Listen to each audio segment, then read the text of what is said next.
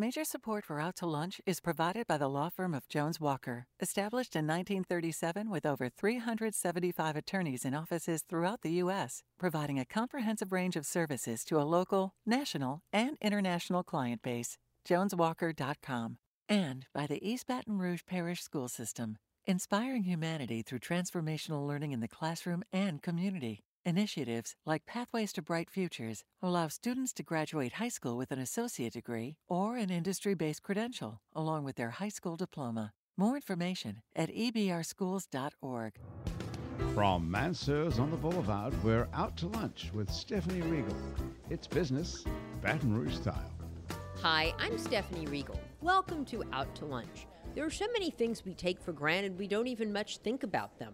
They're part of our daily life, so we may not really pay them much attention, like that billboard we pass on the side of the road or a bar of soap we pick up to wash our hands. But what separates creative entrepreneurs from the rest of us is the ability to take those everyday things and come up with ways to reimagine them and make them better so they can reach more people.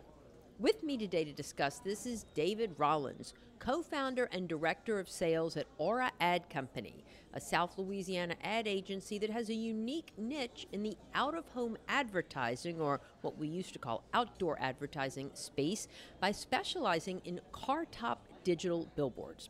Aura puts digital signage on top of ride-sharing vehicles like taxis, then pairs the technology in its signs with the GPS technology that most people unwittingly enable on their smartphones.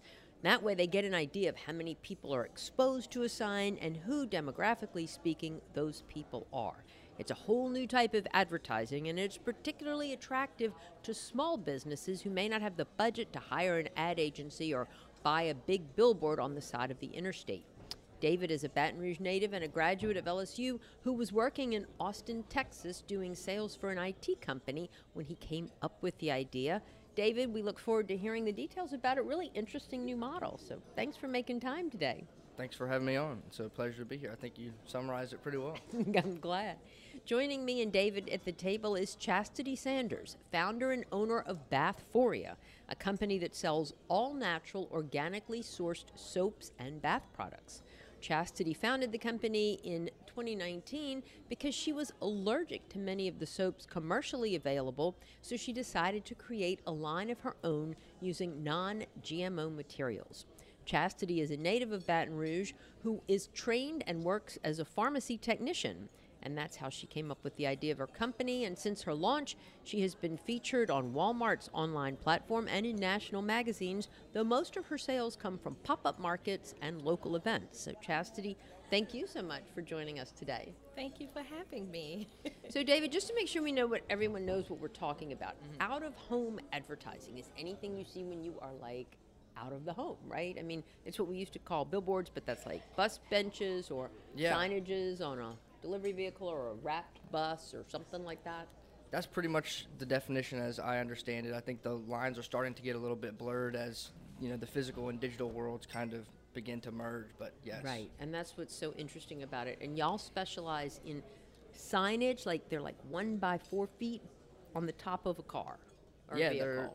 They're about 4 feet long by about 1.5 foot tall, double-sided, weatherproof, and GPS enabled. And y'all actually manufacture the signs and contract with the fleet vehicle companies to? So we get them manufactured to spec overseas and shipped in Shenzhen, China.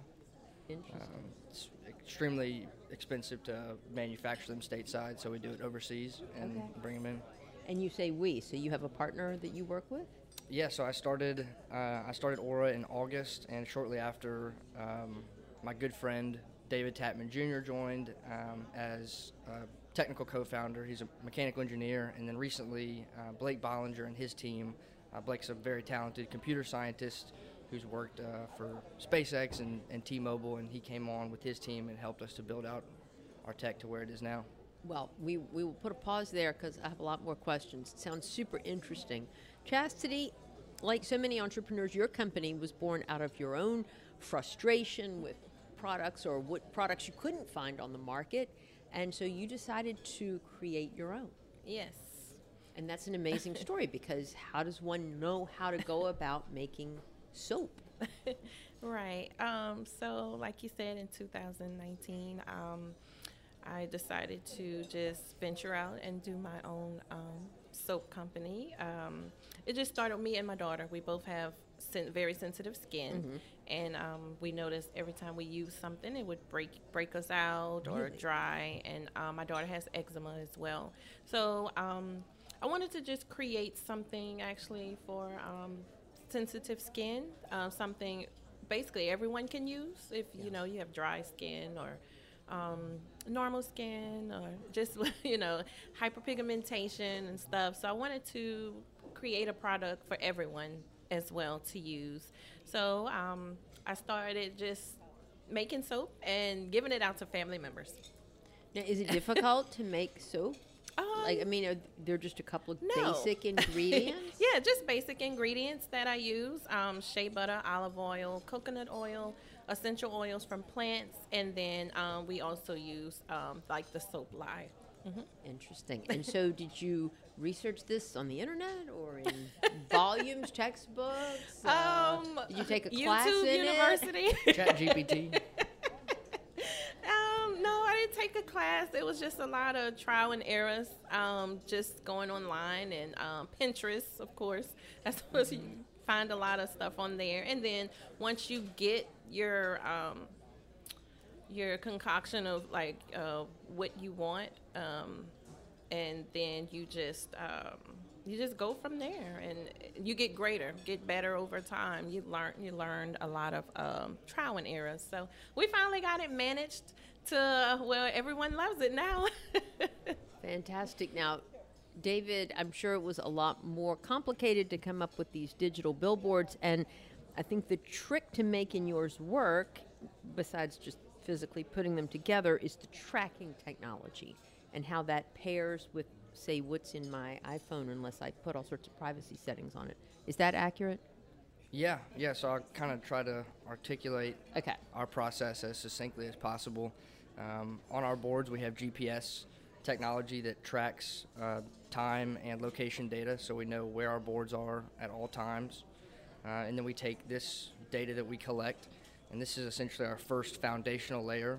And on top of that GPS layer of our own data, we put privacy-compliant third-party data, which is essentially what you sign on for when you download an app or use your internet browser. Unless you specifically opt out, that data you're agreeing will be collected and will be sold. So we fit into that ecosystem, and we take this data in and we layer that on top of our own GPS data. And essentially with that third-party data that's coming from everyone's devices, about 150 million devices around the country, we can see a unique identifier and device behavior, so we can see the device location, the time when it would have been exposed to one of our ads, and subsequent actions taken that may have resulted from exposure to our ad. We can also see some really cool demographic information on our potential audience, so age, income, education, all the way down as granular to consumer behaviors, like if they're a pet owner or if they're a DIY enthusiast, or maybe they're looking for love. Like individuals. So at first we see unique identifiers, so we know it's a unique device. We don't initially know who it belongs to, but you can kind of extrapolate that based on the point of origin for this device, so we can see where the device most likely lives at home, and then we can extrapolate from there and make kind of an inference about whose device it is. So who do you buy this third-party data from? I guess there are companies out there that collect this? We use like a company, you say, from the apps, right? Yeah, we use a company called Street Metrics, and they pull from a company called Near. And those are not local companies. These are big national companies that harvest data, right? Yes, of yes. users, yeah. And is that expensive? It's not particularly cheap, but for our model, it's definitely sustainable.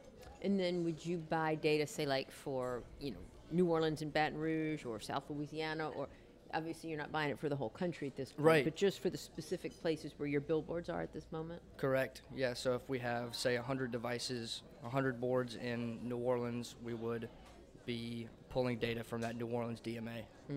See, this is so fascinating because most people just don't think about this, but this is really the way, like you say, that marketing and advertising are going, and people don't understand really how their data is being used. Yeah, I think so. Yeah, I Well, hope so. good. We'll follow up with you some more. But Chastity, I want to come back to you because what makes organic soap better, or really within the context of soap, what are we even talking about with organic? Like with vegetables, we know it means no pesticides, right? Right. With organic, just all natural from plants. I use Okay. a lot of plant-based products in my soaps as well. And in my home, even with laundry detergent and Really? just, I make my own toothpaste, own deodorant, lotions. I'm just the all organic girl over here. Fantastic. Yeah. But what is it that makes commercially available products less, or it makes people more sensitive to it? Is it just the chemicals in it? Is it? Oh yes, Yeah. it's the chemicals that's in it. If you turn over a bar of soap like Dove or I don't even know what the other ones are. Ivory, I don't know, because I use my own products. They have more than just your basic ingredients. There's names on there that you can't even pronounce on the back of that soap. And like when I do events, people are like, oh, well, I use Dove Sensitive. I can't use anything else. So I started bringing a bar of Dove and like, can you pronounce these on the back? And this is what I have in my soap, and this is what I have in this soap. Why would you want to use something that you can't even pronounce? I can't even pronounce the names Right. on the back of that bar. So it's more ingredients that so they put like their basic ingredients, but then there's more ingredients that is not good for the skin on the back of that ingredients when I only have like 4 ingredients in mine. So I always let people know who's skeptical of buying from me. I'd be like, I do the comparison and they're like, well, we'll try. I have one that's just aloe. Nice. And it doesn't have any fragrance. It's just the aloe smell to it. So I'm like, try this. Let me know if you like it. And then if it works for you, you might want to try my famous oatmeal milk and honey soap. So that one sells out a lot. So, and then they end up coming back and like, you were right. They tell me about the soap, the quality, the lather, how it makes their skin feel, different things like that. So that's why I just try to keep everything all natural. And so where do you source your materials from? I use this company, I think it's in, I want to say North Carolina. It's a soap warehouse company.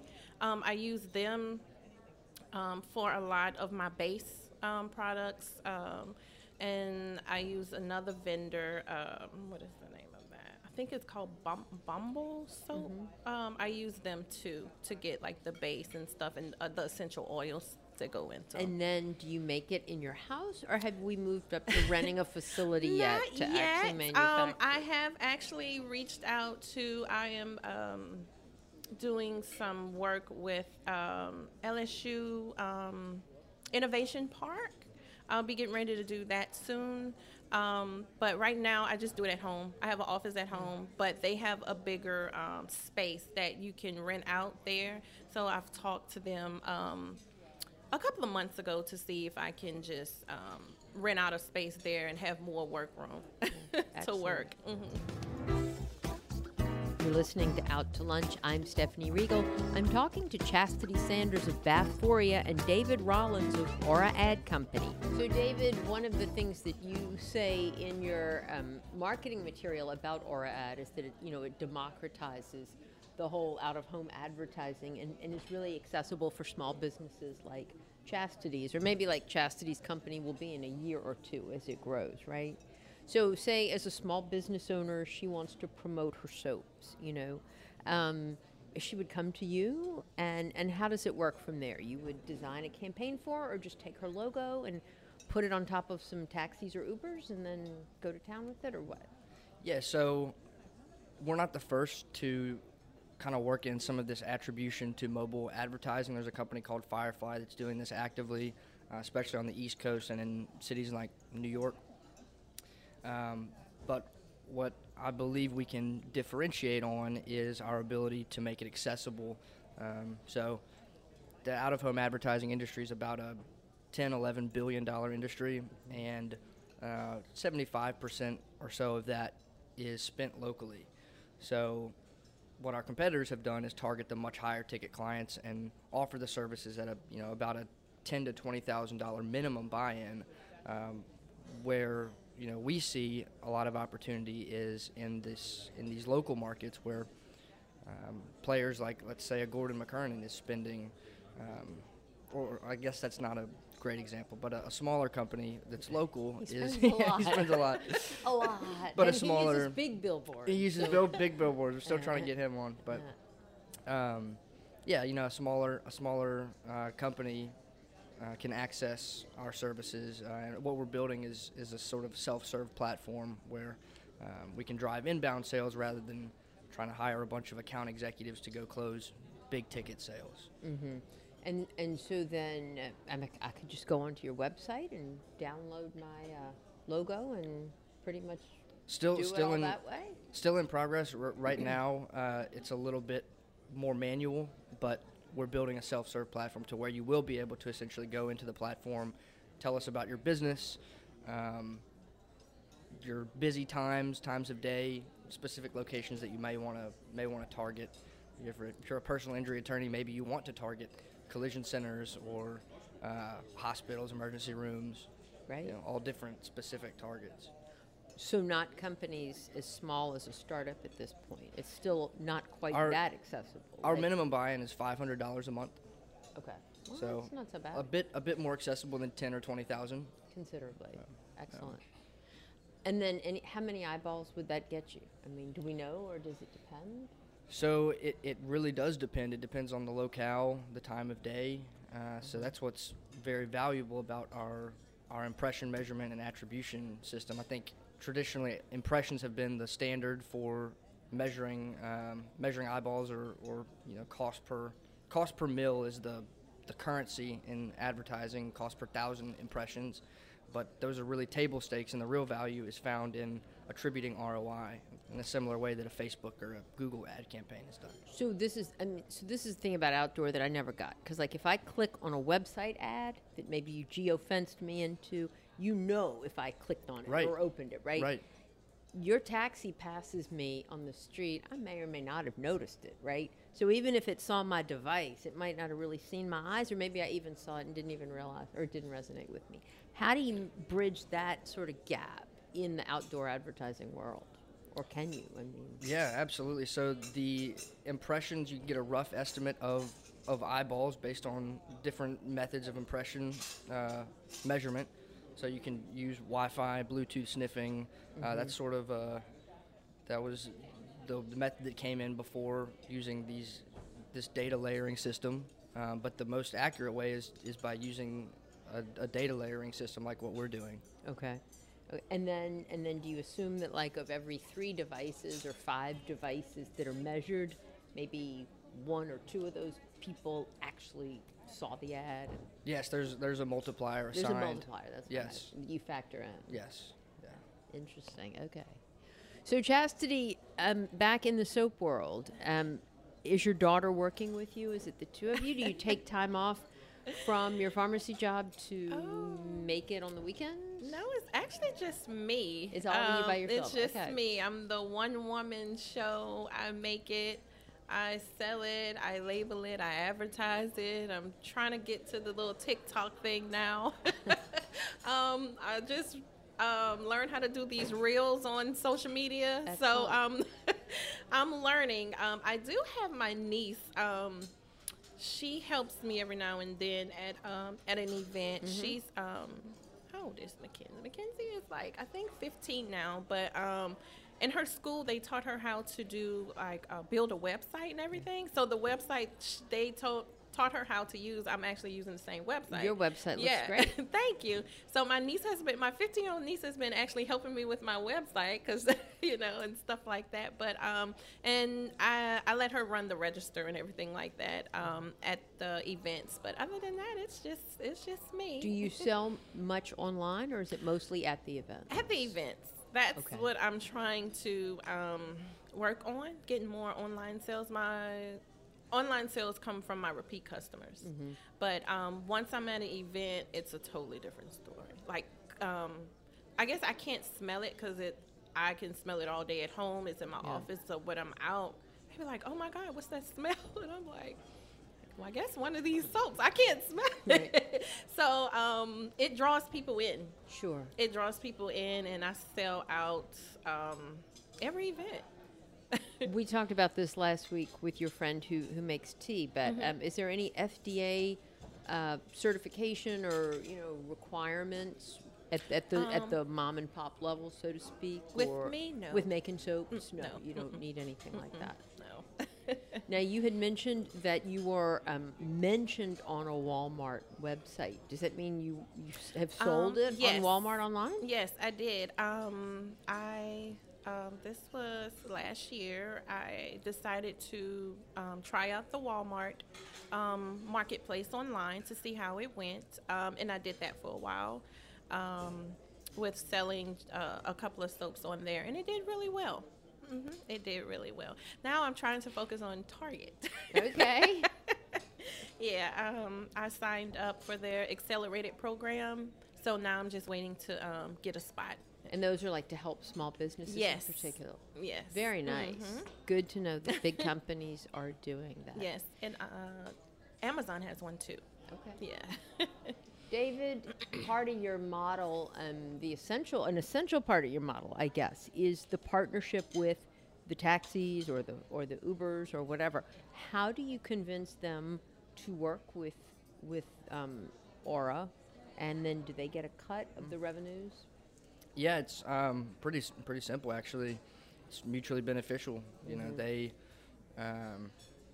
make more money each month, and we have a deployment system. So it's variable based on the fleet, but either a flat rate per vehicle or some sort of revenue share or a inventory trade. So we can trade ad space to them to promote their fleet. And there aren't so many taxi companies out there anymore, but there are ride sharing. Yeah. But those are individual people, not the company that own the fleet. So do you partner with Uber actually? Or? So I was surprised by how many taxis there still are. There's about 280,000 in the United States, full-time taxi drivers. Thousands in New Orleans alone. So our main target is the taxi companies, companies and existing fleets. When we first did our beta launch in late 2022, we were using independent contractors, and we realized pretty quickly that it was a bit of an unreliable and sort of unsustainable. Definitely not a system that we want to try to scale with. Yeah. So that's sort of where we pivoted to focusing on fleets that have reliable, that we go to one central source of truth, the manager, the owner of the fleet, and he puts us on to the rest of the drivers in the fleet. Excellent. Very good. And who are your clients? Have you all signed? You said you didn't really get going until late 2022, so in the months since then, have you signed clients? Yes. So we've had revenue, and we did this beta launch and realized a few really key pieces. That the deployment system was unsustainable. The sales strategy wasn't really sustainable without volume, so we really needed a critical mass. And so we kind of went back to the drawing board and focused on establishing larger fleet partnerships and then building the product out to where it was differentiated and investable so that we could actually raise capital to deploy to a larger fleet. Excellent. But we're hoping to partner with some legacy out-of-home companies and essentially offer our services as an extension, a seamless extension of their existing services. Well, we will look forward to following your progress and as your company develops over the years. And Chastity, what's next on the agenda for you? Are you... New products, new works. I try to put a new product out every month, but the future goal for Batforia is to be able to get a brick and mortar. Really? And yes, and I'm doing festivals. Well, good luck with that. Thank Chastity Sanders and David Rollins. There are so many unique aspects to the startups that you both have founded and the work you are doing here in Baton Rouge. It's great to see such creative, entrepreneurial minds at work. Thanks for taking time out of your busy schedules to join me today on Out to Lunch. Thank you. Thank you so much for having me. My guests today on Out to Lunch have been Chastity Sanders of Batforia and David Rollins of Aura Ad Company. You can find out more about Batforia and Aura Ad Company by going to the Out to Lunch Baton Rouge podcast. You can find and subscribe to the Out to Lunch Baton Rouge podcast anywhere you get podcasts and on our website, it's batonrouge.la. If you want to know what we all look like, you can find photos from this show on its batonrouge.la and on our Out to Lunch Baton Rouge social media. Photos are taken by Eric Otts. You can find more of Eric's photos on Instagram at Acro, that's ACREAUX. Out to Lunch is a production of INO Broadcasting for its batonrouge.la and WRKF 89.3 FM. The producer of our show is Grant Morris. Our technical producer is Eric Merle. Today's show was engineered by J.T. O'Neill. Our associate producer is Peter Raschuti, and our Baton Rouge business consultants are Charlie D'Agostino and Ann Edelman. I'm Stephanie Riegel. Thanks for joining me. I look forward to meeting you around the table at Mansour's again next week for more business Baton Rouge style on Out to Lunch. Out to Lunch Baton Rouge is recorded live over lunch at Mansour's on the Boulevard in Baton Rouge. Mansour's is open for lunch daily 11 to 2, for dinner nightly, and for brunch on Saturdays and Sundays. Major support for Out to Lunch is provided by the law firm of Jones Walker, established in 1937 with over 375 attorneys in offices throughout the U.S., providing a comprehensive range of services to a local, national, and international client base. JonesWalker.com. And by the East Baton Rouge Parish School System, inspiring humanity through transformational learning in the classroom and community. Initiatives like Pathways to Bright Futures allow students to graduate high school with an associate degree or an industry-based credential, along with their high school diploma. More information at ebrschools.org. Mitchell Foreman wrote and performs all the music on Out to Lunch. You can hear Mitchell's music anywhere great jazz is sold or streamed, and at mitchellforeman.com. If you'd like to be part of Out to Lunch, to learn how your business or organization can become an Out to Lunch program partner, email info@inobroadcasting.com.